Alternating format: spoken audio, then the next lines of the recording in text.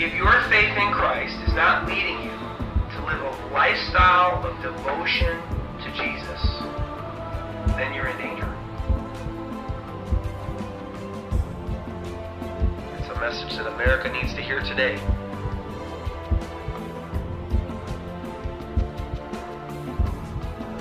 Not everyone who says to me, Lord, Lord, shall enter the kingdom of heaven.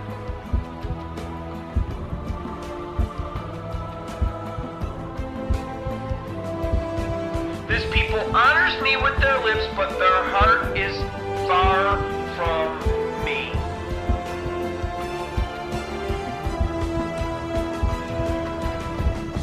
Inwardly, they live like the world, and they don't follow Christ.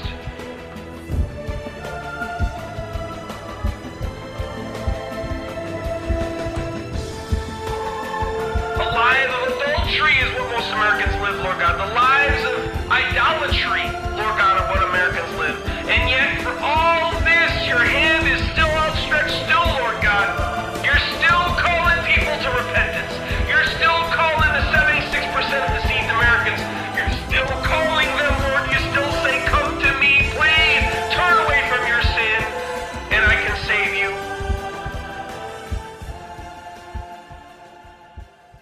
Good morning, everybody. Good morning. Welcome to Gospel Saving Church. Amen.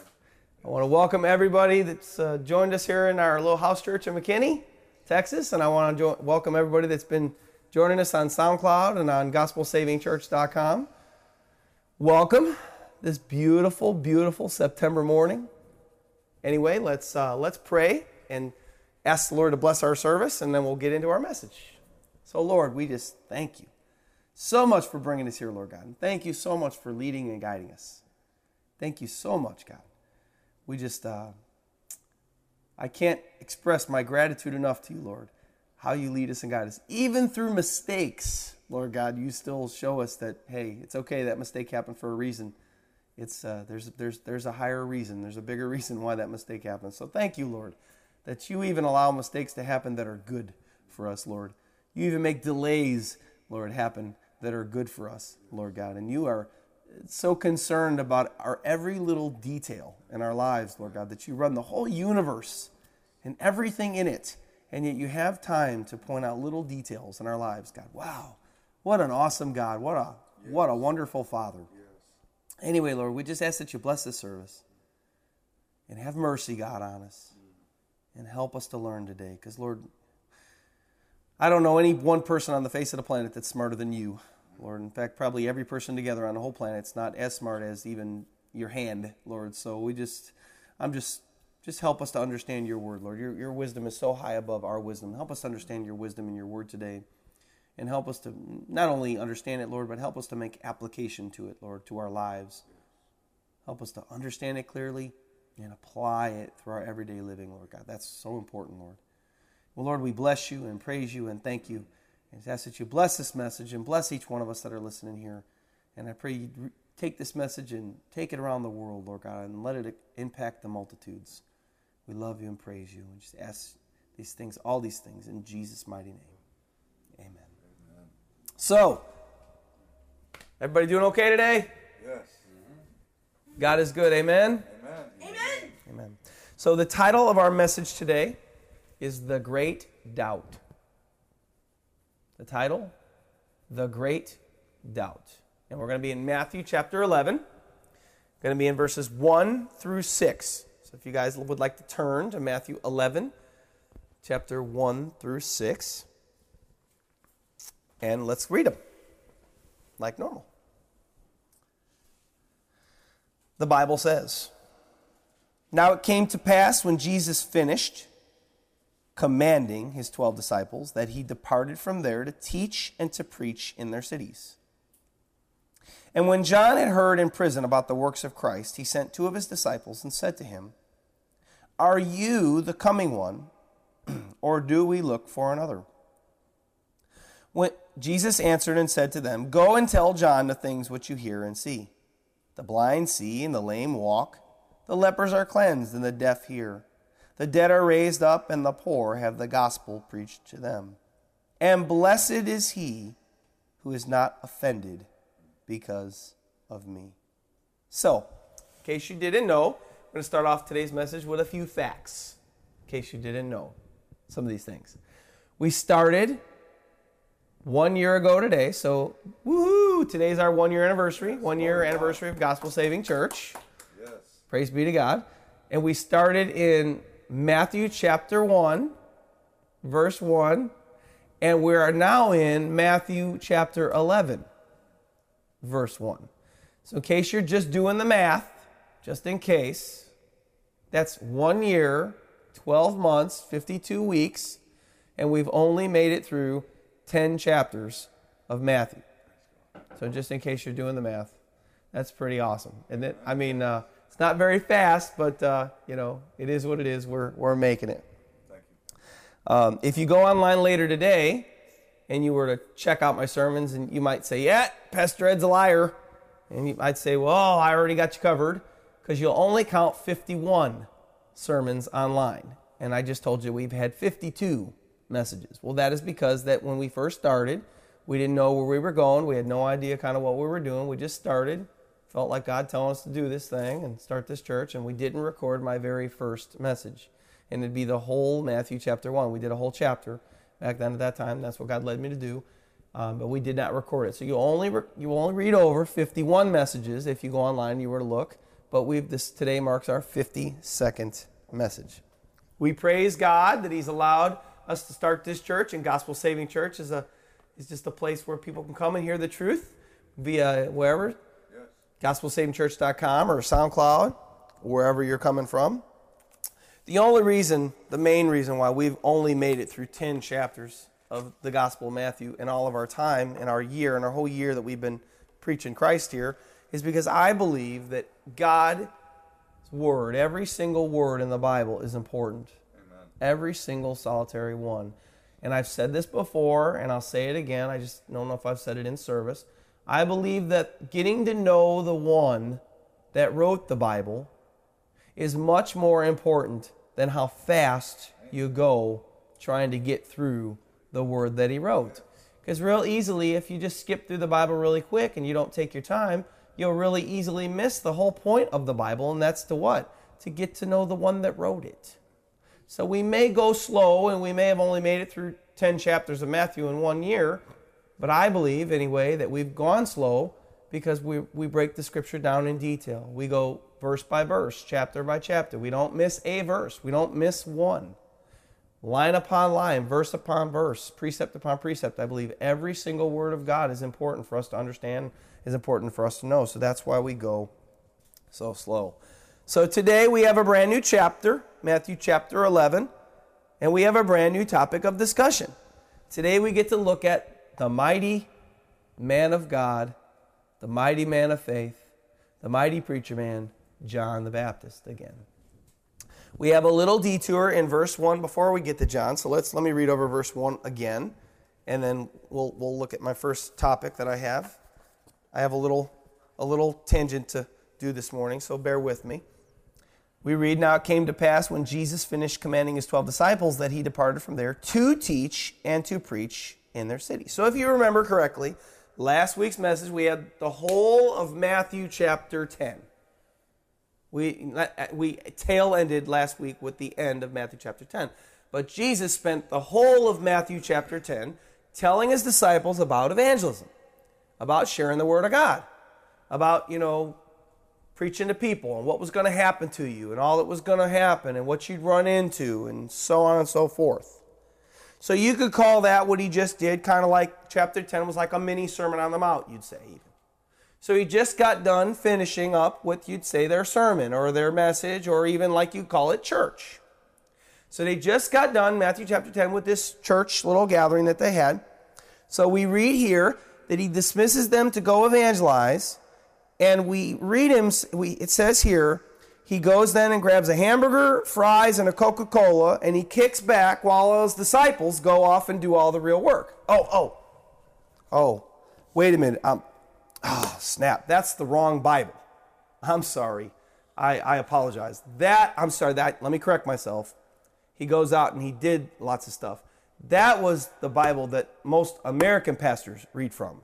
Because you see, a big pet peeve of mine is leaders of the church, pastors of the church, that read God's word right here and read Jesus. He went out here, he commanded them, they went, and then he went. Well, in case you didn't know, if you're listening wherever you're listening, not the whole world, and if you're listening in America, most American pastors, all they do is sit inside their churches, and they just sit from this pulpit that I'm at right here, something like this, and that's all that they do. They teach, that's where they teach from. They don't get up out of their church. They don't go out and evangelize. They don't get up. They don't go out. They don't live lifestyles of evangelism like we see that Jesus did right here. Jesus finished commanding his 12 disciples, verse 1 of 11. Then he departed from there to teach and to preach in their cities. So he got up out of where he was, and he went out, and he commanded them to go, and then he got up, and he did it himself. So my thrust would be just this first part. If you're listening to this and you're a pastor, or you go to a church, I would encourage you, if we're not your home church, you're listening online, go to your home church. Go to your home pastor and say, Pastor, what are you doing? What are you doing to preach the gospel other than staying inside of our church? And it's okay if you question them on this, because they won't really want to answer. But then all you got to do is just take them back to Matthew chapter 11 and say, well, Pastor, if you don't do anything, and your ministry is just from the pulpit and that's all you do, I said, then how do you explain what Jesus did in Matthew chapter 11? Aren't we supposed to follow him? Isn't a Christian a follower of Christ? And what did Christ do? Jesus had every right to Sermon on the Mount, or right here, to sit his butt down on that sermon, on that mount, and teach, and then just teach. And then all people ever had to do was come to him. They already know where he would have been, and they would have just been able to come to him, see him sitting there, and just listen to him. But he didn't. He preached from here, he went to there, he went to there, he went to there. He lived a lifestyle of evangelism. He lived a lifestyle of outreach. So if you're listening to your pastor, come on, pastors. Do you follow Jesus? He went from church and he went out and he lived a life of evangelism, a life of outreach. The Bible says that real Christians need to be living a life of evangelism. Whether you're a pastor or a deacon or a teacher or in the congregation, etc. Remember that saying that God kind of put on my heart last week for whole chapter 10. If Jesus didn't think evangelism was that important, then why in the world did he spend a whole chapter teaching us, those that would follow him, how to evangelize? And Jesus was not a hypocrite.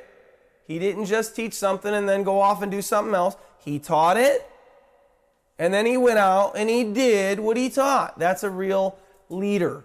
Because you see, leaders lead from the front. Leaders don't lead from the back.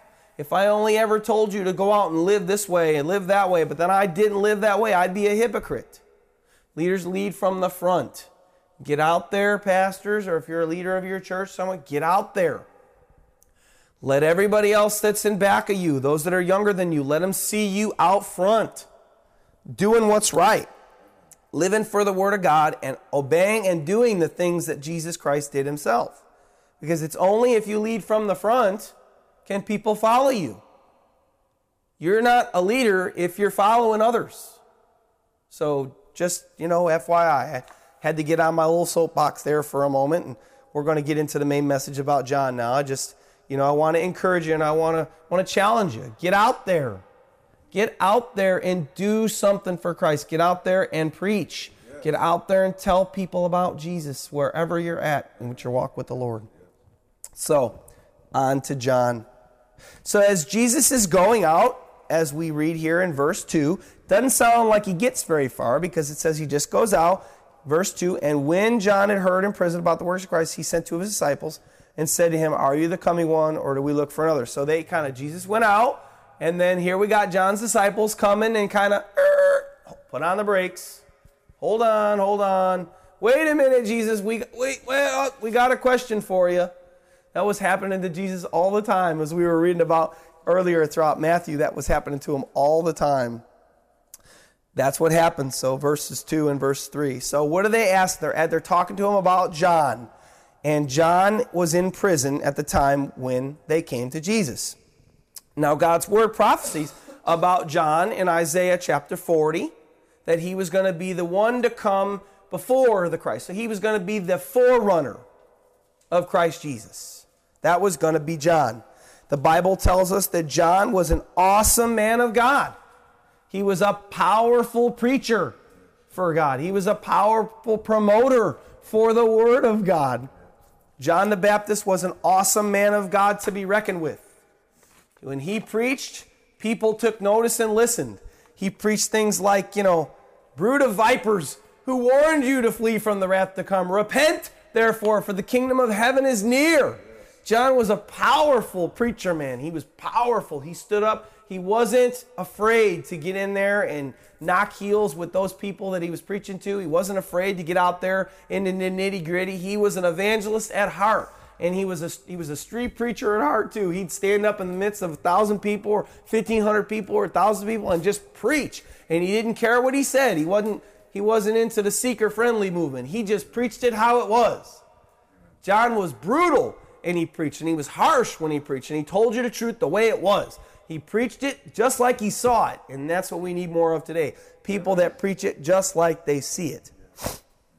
But unfortunately, as we see today, even those that preach today that are very powerful and passionate for what they preach, John's aggressive preaching got him in trouble with the ruler of the region. That would be Herod. And Herod put John in prison, as Mark 6:17 tells us, for Herod himself had sent and laid hold of John and bound him in prison for the sake of Herodias, his brother Philip's wife, for he had married her. Now, did you catch that?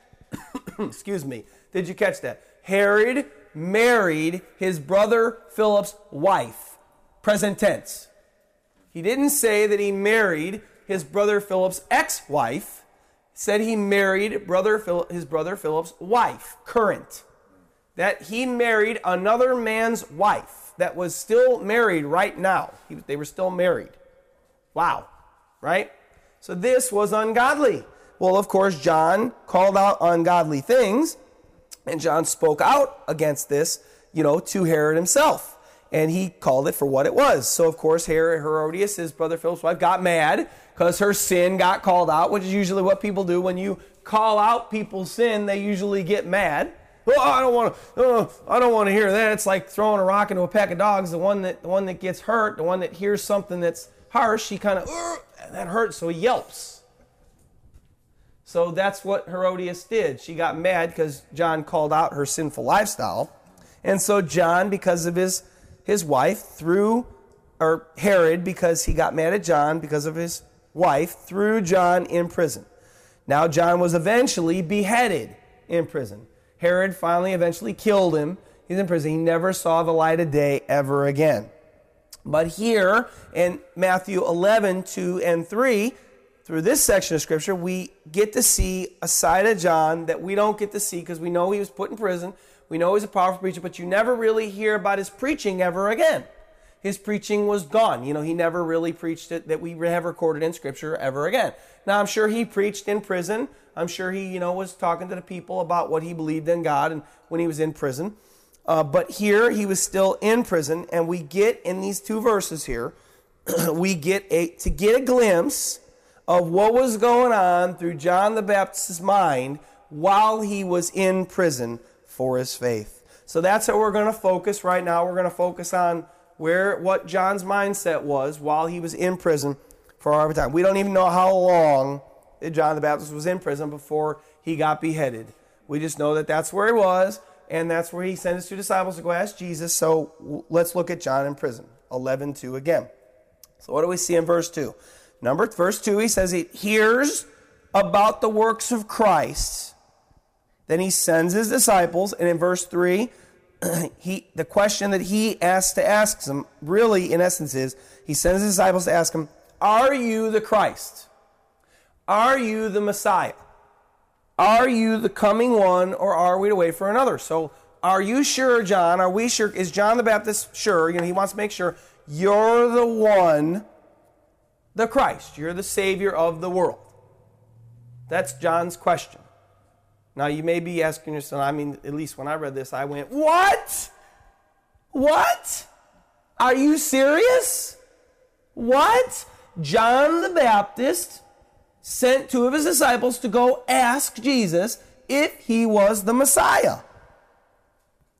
That means, you know what that means? That means John the Baptist was doubting because he wasn't sure that Jesus Christ was the Messiah. What? John the Baptist doubted? Huh? Isn't this the same John the Baptist that grew up, who was Jesus Christ's cousin? The same John the Baptist that when Elizabeth visited Mary before they were born, as soon as John the Baptist heard Mary's voice in the womb, he leapt because he knew this is the mother of the Messiah, that Jesus Christ was in the womb of Mary. Isn't this the same John that saw supernatural events at the baptism of Christ? Remember when John the Baptist was baptizing Jesus, and as he dunked him into the water and as he raised him back up, the Holy Spirit came in the form of a dove in front of John's eyes and sat on Jesus Christ while he was in the water, as soon as he came out of the water. And John heard God's voice from heaven say, "This is my son in whom I'm well pleased." This is my son in whom I'm well pleased. John heard that. Is this not the same John that held Messiah? He held Christ in his arms while he baptized him.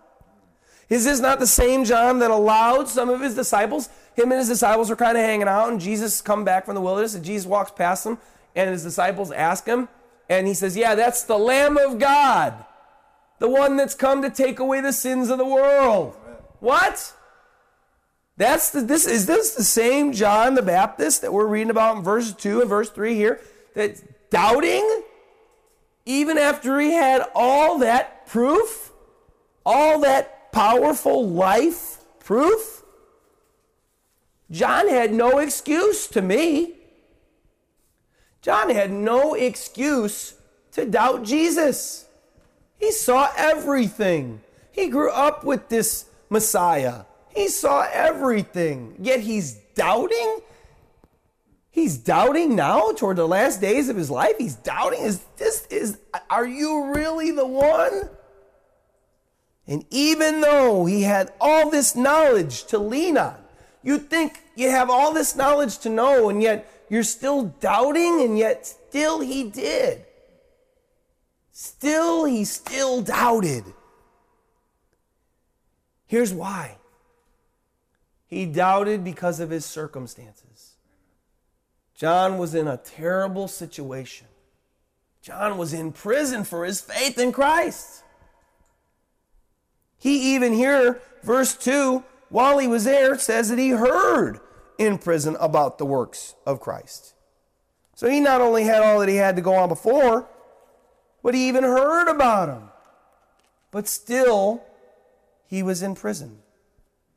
You see, I bet you John had never envisioned his life for God, Christ, to be so full of suffering and tribulation. I bet you, since the devil really doesn't change either, he just kind of uses the same things over and over and over and over again. Just like today we have that popular message in America, God has a wonderful plan for your life. I bet you John might have heard that message. I'm sure the devil was throwing that lie back then too. God has a wonderful plan for your life. There's no suffering. Everything's going to be wonderful. Everything's going to be great. God, he just loves you so much. Look at how great God is. And when you think wonderful life, be honest with yourself now. This is why I know it's a trick from the devil.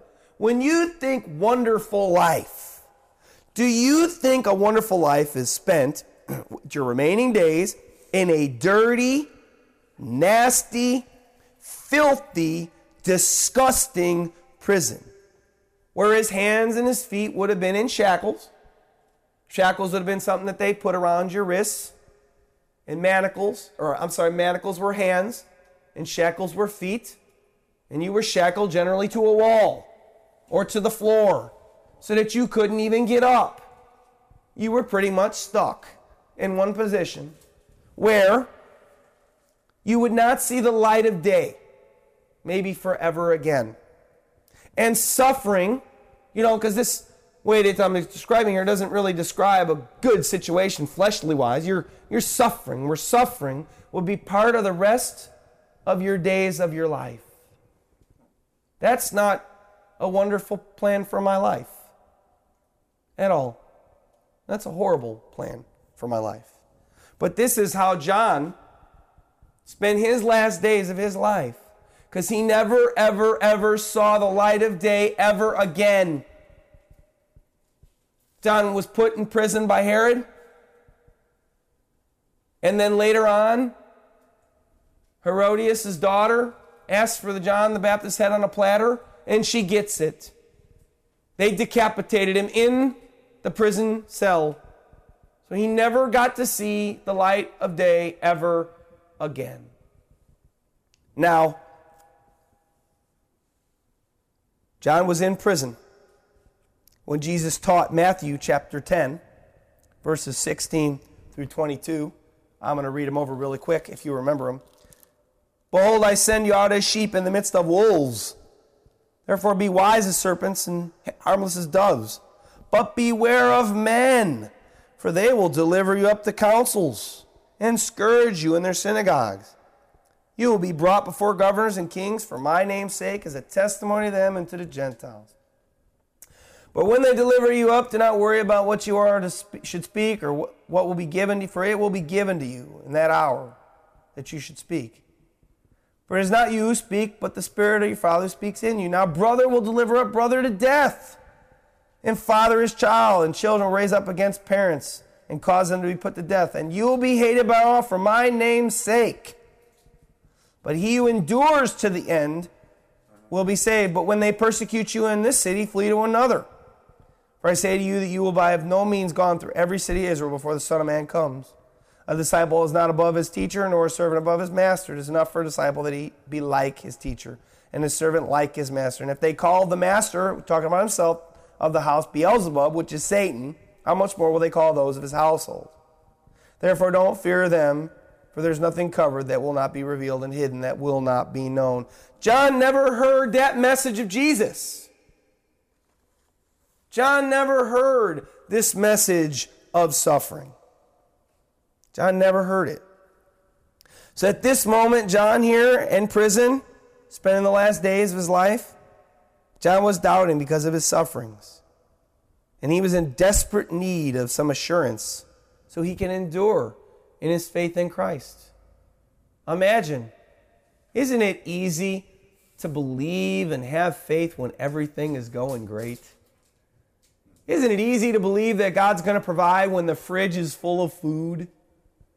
Isn't it easy to believe that God can provide when your gas tank's full and you're going to work every day and you're working 40 hours a week and you're getting good money and you're getting paid?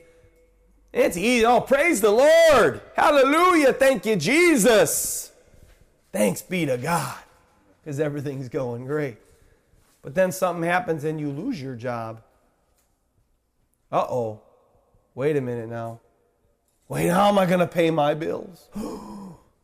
Is God really going to provide for me now? I don't have a job, and I can't get one, and it's been a month, and I got no money coming in. And the very first thing out of your mouth is, oh God, where are you right now?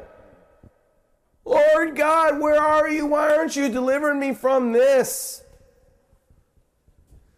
And that's only not paying your bills. Maybe you got to go back and live with mom. Imagine you're in prison, shackled to the floor, dark, nasty, dirty dungeon, evil, and you're suffering every day. Wow. I bet it would be awfully hard to believe in God then. John reminds me of a man that you guys may well know. They call him Thomas, or better known as, always for, maybe not for eternity, but for at least on this earth, people know him as Doubting Thomas. You guys remember Doubting Thomas? We read of him in John chapter 20, and we read a little account of him. We have in John 20.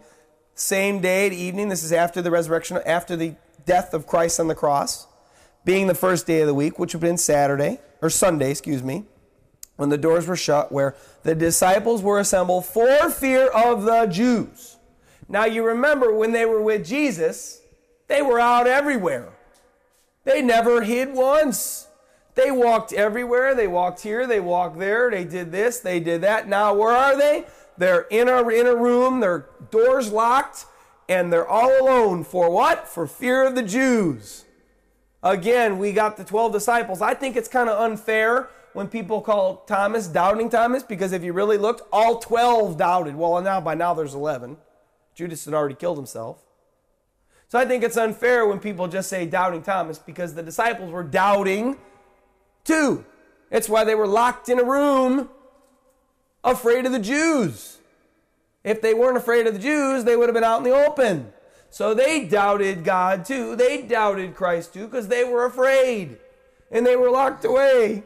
And look what Jesus comes and says. Jesus comes, this is after the resurrection now, and he comes and he stands in the midst of them, and he says to them, "Peace be with you." Now, if everything was great, and they were men filled with faith, why did he have to say, "Peace be with you"? Because they were scared, and they weren't peaceful. They were afraid. Because of what? Their circumstances. Circumstance has a lot to do with our faith. We shouldn't let it, but it does. Many times our circumstances affect how much faith we have in God. When he had said this, he showed him his hands and his side, and then the disciples were glad when they saw the Lord. So imagine now, they all were probably like thinking to themselves, if only I could put my hands in his side, or if only I could see him. And then Jesus shows up and he says, "Here I am, look, here, touch me. Touch me, here I am, believe. Hey, don't doubt, believe, here I am, don't doubt. Hey guys, wake up, don't be scared. No, it's real." Down to verse 24. Now Thomas, called the twin, the one that takes the bad rep for all of them, was with them when Jesus came. The other disciples therefore said to him, "We've seen the Lord." We've seen him, Thomas. He was right here. He came in and he showed us the holes. We saw him. He was right here. But Thomas didn't see. Thomas wasn't there. Thomas says to them, "Unless I see his hands, the print of the nails, and put my finger into the print of the nails, and put my hand into his side, I will not believe." Verse 26. After 8 days, the disciples were again inside. That means that they were again inside, locked up in the room for their fear of the Jews. Look, and Thomas with them. Look, and we know that they were there because it says Jesus came, the doors being shut. Well, the doors being shut means that they didn't want nobody that they were there. They were there in secret. They were hiding. Again. And Jesus came, the doors being shut, and stood in the midst. And he said again, "Peace be to you." Look again, they were still scared. Jesus knew they were scared. He came because he knew they were scared, and he said, "Peace be to you." They needed peace because they didn't have peace right then and there. They were scared. And then he said to Thomas, "Reach your finger here and look at my hands, and reach your hand here, put it into my side. Don't be unbelieving, but believe." And Thomas answered and said to him, "My Lord, my God." And Jesus said to him, "Thomas, because you have seen me, you have believed. Blessed are those who have not seen and yet have believed." Well, Thomas, all I could say is wow. The 12 disciples, wow. John the Baptist, wow. They had no excuse. They lived and walked with Christ in the flesh. They had no excuse not to believe. They had no excuse to doubt. If anybody should have believed, it should have been them. If anybody. But they didn't. But looking at these situations, looking at Thomas, looking at John, looking at the 10 other disciples, makes me wonder one thing. It really makes me wonder one thing for now. Where does that put us? Almost 2,000 years after Christ is dead and gone, and he's resurrected and now sits at the right hand of the Father. Well, think to yourself, obviously don't say it out loud. Anybody that's listening, have you guys ever seen the resurrected Jesus Christ? I haven't. Have you guys' eyes ever gazed upon Christ Jesus? No. I know I haven't. I know throughout historical events, recordings of some martyrs that kind of as they were going to their martyrdom, they got to see Christ just a little bit before he strengthened them. You know, we read that in like Fox's Book of Martyrs and Jesus Freeh's Book of Martyrs, and they kind of saw a glimpse of Christ as they were kind of going in. We know Paul, the apostle, didn't walk with him, but he saw him resurrected. But not today. Nobody sitting in this room, I bet. Probably nobody, definitely listening online. We haven't seen him. Where does that put us? What does it mean for us that follow Christ today? Here's what it means. It means that we doubt sometimes. It means that because of our circumstances, we doubt sometimes, don't we? We doubt just like Thomas, just like the 10, just like John. I won't lie. We all doubt sometimes. Now, we don't talk about it much. We don't talk about it. We keep it secret. Oh, brother, man, I'm doubting. You won't hear that in the average church. But we do. And it's a shame because there's only really one word for it, and that's pride. Because we got to confess our sin, because it is a sin to doubt. And we got to confess our sin to one another. But we do. And like I said earlier, it's easy to believe when everything's going great. But the moment something happens where things aren't going great, we start doubting, is God really going to take care of me this time? There's an old saying, and I'm going to botch it up, but I'll say it my way. The true test of a soldier is not found in peacetime. The true test of a soldier is found during war. What kind of soldier is that going to be? It's easy to be a good fighter in practice when there's not real war, when the bullets aren't really flying. But it's not so easy to be a soldier when those bullets are flying and those people want to kill you. So the true test of a soldier is during war, not during times of peace. So now, saying all that, is it any worse of a sin to doubt than it is to kill or to steal or to lie? I mean, how does God see that, if we doubt? How does God see it? I mean, does God get really ticked off? Does he get really angry with us when we doubt?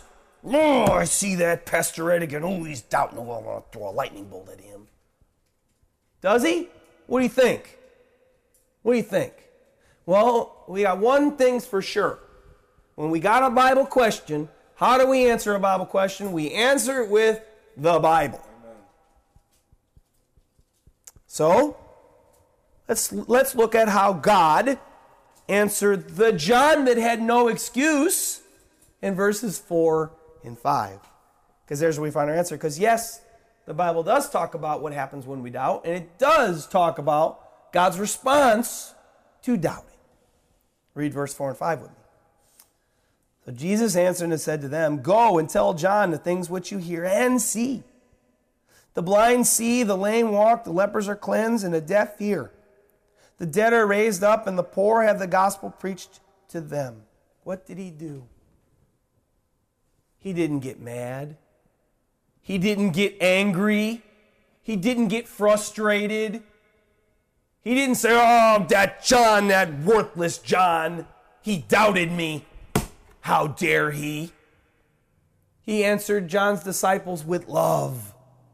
He answered John's disciples with compassion. And what did he tell them? He could have told them, John knows enough. John has all the wisdom he'll ever need. Go back and tell John you should believe in me because of the baptism. You got to remember yesterday, John. Remember last week. Remember 2 months ago when you saw me and you however long it was, and you gave your disciples to me? John, you just must have to remember. You worthless disciple, you. He got it every right. I know that's what I would have wanted to do, but he didn't. He answered him lovingly, and he responded with, "Go tell John the proof. Go tell John what you see and hear," or what you hear and see. Told him lovingly. He wasn't angry because John doubted. God doesn't change. He's the same yesterday, today, and tomorrow, and Jesus was God. Amen. So if he wasn't angry with John, he's not going to be angry with us. God is love. Remember 1 Corinthians 13, Paul writes, love is patient and kind. Love bears and believes all things. Love hopes and endures all things. That's our God if you're a Christian. That's God Almighty. That's the Lord God Jesus. He's compassionate. He's loving. He's patient. He's kind. And we're just human beings in these stinky old bags of flesh, of sinfulness. We can't today see God's or Jesus Christ's form. We can't see him. Oh, wait. Oh, there he is sitting on my roof. Oh, hey, Jesus. No. Sorry, we don't get to see Jesus Christ. We don't get to see God Almighty nowadays. That's why part of Christianity is putting your trust that the Bible is God's Word. And it is a representation, and it does tell us about God. And even today, folks, and throughout history, even the strongest men and women of faith go through tough times, like John and Thomas and the other disciples. And of course, when we go through tough times, it's easy to doubt God and Jesus. And remember, we have that adversary to our soul. We have that dirty dog, Satan, that just loves, and he's always watching those that belong to God. He's always watching the children of God. And don't you think he jumps right on it and he says, hey, that dirty dog, look at you, Christian. Look at it, you're having a tough time. You just lost your job. Ooh, I bet you God's not going to take care of you. And he puts that little thought in your mind.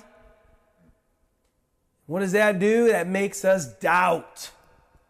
Makes us doubt. He watches and waits for those times. He's an opportune devil.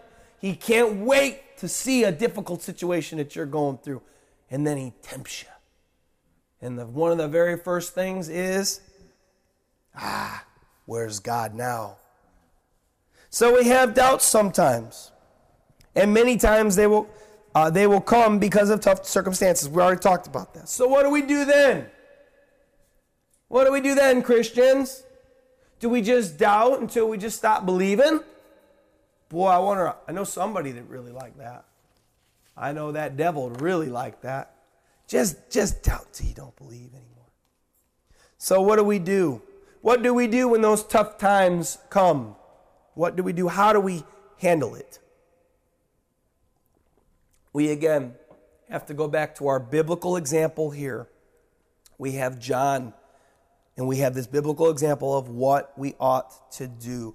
What did John do when he doubted Christ? Did he go to his friends and say, hey, please encourage me, man. Is God real? Tell me, is Jesus really the Christ?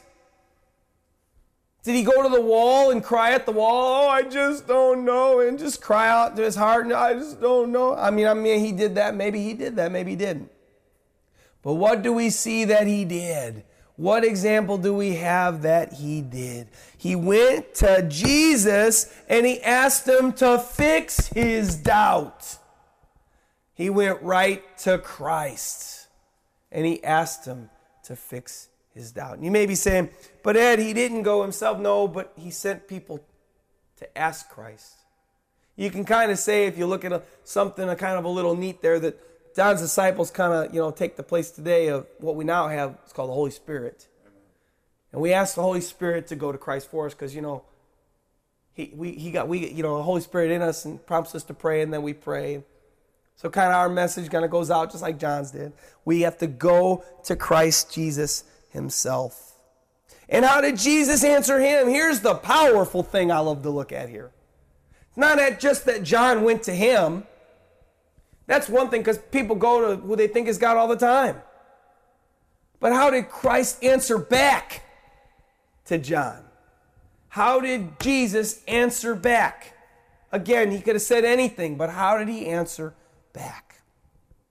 He answered him with real evidence and real proof that he was the Christ, the Son of God, the Messiah. If we have doubts, Christians, We need to get them off our chests, and we need to go to Christ with them, and we need to ask Him to help us with them. Not to somebody else, not lay down on the floor and cry ourselves asleep. We need to go to Christ and ask Him, please help me with this doubt. Help me with this doubt. I had some doubts this morning, waking up on my bed, and I took my own teaching before I taught it to you. God brought it back to my mind. He quickened my mind to it. And I started to have some doubts.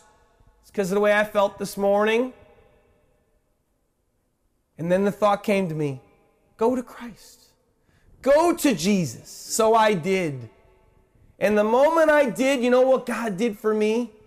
He came back with the real proof of what He has done for me, even just yesterday. Of what He did for me last week. Of what real things that God really did for me to show me that He was real. Real proof. Hey, wait a minute. Doesn't that line up with something I've read before? Oh, yeah. Matthew 7 and 8. Jesus says, ask and it will be given you. Seek and you will find. Knock and it will be open to you. For everyone who asks receives.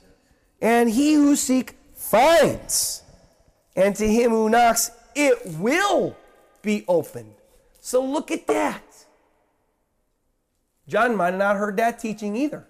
But he sure knew one thing. If Christ is God and if He is the Messiah, then I can go to Him and He can answer me. So today is the same, Christians. If you're out there and you are a Christian, if you have doubts, go to Him. In fact, God looks for those opportunities because He knows that Satan will tempt you. And what do you think God's looking for at that time? God's looking at you, seeing how's He going to handle that. Is He going to ask me? Is she going to ask me about her doubt? And you know what God's doing? God's looking for a chance to answer your prayer. Amen. He's looking for a chance to show Himself strong to you because you did ask. Because you did seek. He's looking for a chance. Praise God that He's looking for a chance. Going to Christ about your doubt is the way that God wants you to handle it 150% if there was such a thing. But there is, of course, biblically, there's the alternative to not going to Christ and asking Him to help you with your faith. And we read that alternative in verse 6. Read it with me. And blessed is he who is not offended because of me. That's the alternative. When that hard situation comes and you start to doubt Christ and God, then you can just blame Him. Or in other words, you can just be offended with Him. And in case you want to know the definition of offended, according to Strong's Concordance of the word offended, don't need to worry about the Greek word here. The definition is to cause a person to begin to distrust and deassert one whom he ought to trust and obey. To cause to fall away. Blessed are those who are not offended with me. Because when John was in his bad situation, he could have easily just stopped trusting in Christ. He could have easily not gone to Christ. Easily. So Jesus says, blessed is the person who does not fall away from me because of their bad circumstances or situations that are causing you to doubt. Blessed is the one that doesn't fall away during those times that are tough. Because it's easy to blame God when things go bad in our lives, isn't it? It's so easy. I got to tell you that over 14 years ago, I used to be an atheist/agnostic. I didn't believe in God, nor even if there was a God did I even care that God was there. But you know what? One thing I used to do, if I was hammering a nail into a piece of wood and I accidentally hammered my finger, you know what I would say? Because I still remember that God brought it back to my mind as I was doing the sermon. Oh God, why? bad situation would happen, bad car accident, big troubles in my life. Oh God, why is this happening to me? Why are you doing this to me? And I didn't even believe in him, as I said. And initially, what did I do? That first thing that comes, blame God because of your problems, Ed. Because it's all his fault. Blame him. Our nature as mankind is to blame God as soon as things go wrong. Because you know what? It's easy to pass the buck. It's easy to blame someone else when things go wrong. It's our nature. And we got the great tempter that comes at us and tempts us with that same thing as soon as something goes wrong. Because it's easy to blame Christ because the Twin Towers got blown up. It's easy to blame Christ because your Aunt Susie died. It's easy to blame God because little Fluffy got hit by a car. Oh God, why did you allow my poor dog to die? Why did you make that happen? How many times I've heard that? How many times I've heard on the streets talking to people about Christ after the Twin Towers? Well, why would a good and loving God allow the Twin Towers to be blown up like that and all those people that died? Their first thing, let's blame God. Well, since God is in control and he could stop all evil, then why doesn't he? He's to blame because he allows it to all go on. Sorry, that's wrong. Wrong. Amen. Jesus prayed in Matthew 6, 9, and 10, Our Father which art in heaven, hallowed be thy name. Yes. He's praising God the Father. Thy kingdom come, thy will be done on earth as it is in heaven. When he prayed that prayer, he said, God, I want your will to be done on earth. Because you know what, folks? He prayed to pray that because God's will is not being done on earth. God's will is not being done on earth. The world, according to Jesus, is under the rule of Satan right now. Jesus said in John, I leave and the ruler of this world is coming. Walk while you have the light. It's not God's fault that bad things happen. Bad things happen because we live in a sin-filled and a fallen world. Amen. It's not God's fault that I have, you have, or somebody has cancer. It's not God's fault that there are starving people in the world. It's not God's fault because your Aunt Susie died. All those things happen because we're in a sin-fallen world, folks. God is good. Yes. He's the giver of all good things. Yes. Not death. Not evil. That's not God. That's not your creator. So, praise be to God. In closing, your doubt can lead you one of two ways. Your doubt, you could doubt and you could seek Jesus Christ for the answer, and you give him a chance to answer you, like we read about John doing here in today's scripture. Or you can doubt because of your bad situation and you can blame God. He gives you that right. He gives you that opportunity to do that for all your problems. And he'll let you get offended. You can get offended at him because of Jesus and simply just not believe him. You could just simply stop trusting him because some bad situations are happening in your life. And just, you know what? Write God off. Well, since he allowed that to happen, shake your fist at him and blaspheme him all the rest of the days of your life. You can do that. God gives you that will. He gives you your free right to do that. Called free will. So which person would you describe yourself to be today? Or which person can you say, maybe you were that way yesterday, which person are you going to be tomorrow when those bad things happen? Difficult times are going to come for all of us. And if you are a follower of Christ, you probably have even doubted God, Jesus Christ, as you're going through that bad situation. Just like the mighty John the Baptist did here in our scripture today. This is the one I really hate from Satan. This is the one I really hate, and I'm going to expose his lie right now because he is a liar. Because you guys have maybe had it all too. Bad situations happening, and I'm struggling, or I'm suffering, or something really bad. Oh man, how am I going to get through this? Here's the first thing that comes to my mind. If God and your Jesus are really real, then why are you having these bad times happening to you? There's no God.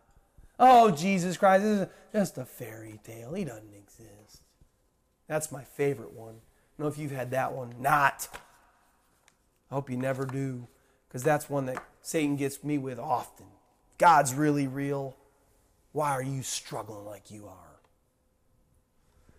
Why are you suffering like you are? But assuredly, I tell you this, is God is so good and loving. If you seek Jesus and ask Him to fix your doubt, He will. Because God is faithful and He is a man of His word. If Jesus did it for John the Baptist, who in my eyes had no excuse to doubt, and if He did it for Thomas, look, He showed up to Thomas and He gave Thomas real proof. Here, Thomas, put your fingers in my hand. Put them in my side. And those people had no excuse. None. They were the first ones that should have believed, and the last ones that should have disbelieved. And if He did it for them, and He did it in love, how much more will He do it for those that are doubting nowadays, that have never seen His face, that have never looked upon the throne of God? How much more will He do it for us today if we ask Him, and if we confess our doubt to Him, and we tell Him, God, please fix my doubt. Fix my doubt. I need you to help me with this doubt. He certainly will. Or maybe you've doubted to the point of despair, and you're listening to this message, and you've just given up on Christ, and you've fallen away. You just can't do it anymore. God wasn't there for me when I really needed Him, so therefore, I'm done with God. He allowed that bad situation to happen to me. I'm done. I'm over. The Lord God wants you to come back today, and He wants to put an end to your doubting. He wants you to come back to Christ today and ask and seek and knock. Yes. He's waiting for you to do that. He's waiting. He can't wait for you to do it so that He can show you that He's real. If you'll just humble yourself and admit that you're doubting and ask God for help with your doubts, He will answer you, and He will show you the answer, and He'll give you real proof. He'll give you things like bluebirds. He'll give you things like messages in the clouds. I know guys that's happened to. Asking God about something, he really saw images in the clouds, real life images in the clouds. Real guy got a real bluebird that he asked for God for proof for a bluebird, and He really gave it to him. It may not be immediate now. The Bible says those who wait upon the Lord shall renew their strength. God demands and requires patience. Sometimes it gives it to you right away, and sometimes you have to keep seeking. The definition of seek is to something you keep doing, something you don't give up on. Seeking is not, if you're there, come down now. I'll believe you right now if you do it right now. Well, that's not seeking. That's making a demand. It's not seeking. That's tempting and testing God, not seeking God. Please turn back to Him today. I could tell you that He loves you. And surrender Him, and He'll show you and He'll help you with your doubt so you can stop doubting. And I believe that Jesus Christ paid a high price for you on the cross to take care of your sin and to buy you back from your fallen self. And if He loved you enough to do that for you, He still loves you today if you're doubting today and if you've fallen away today. And He still loves you enough to give you proof today, because He loved you then. He doesn't love you any less now. Amen. God is love. God is love. Let's pray. Thank you so much, Jesus, for your love. Thank you so much, Lord God, that you're patient with us sinners. Thank you so much that you're patient, even when we doubt. Even like me, I've doubted, and you've shown me so many miracles. I've seen the rain move back. I've seen healings. I've seen open doors. I've seen buses drive off when people that needed to talk to me couldn't get on, and they should have been able to get on. I've seen miracles, Lord. I've seen times when I've been there to talk to somebody that if one other thing happened that before I got to this person, and I wouldn't have been able to be there and talk to them at that certain time. And then they were praying, God, please lead me somebody with the truth. Lead me somebody I can fellowship with. Lead me to somebody that I can revel in the truth with. And then all of a sudden, he got us. I've seen miracles, Lord, and yet I still doubt sometimes. God, forgive us all when we doubt. And God, I pray that every time we doubt, we'd always go to Christ. And we'd always ask you to help us. And just wait on your answer.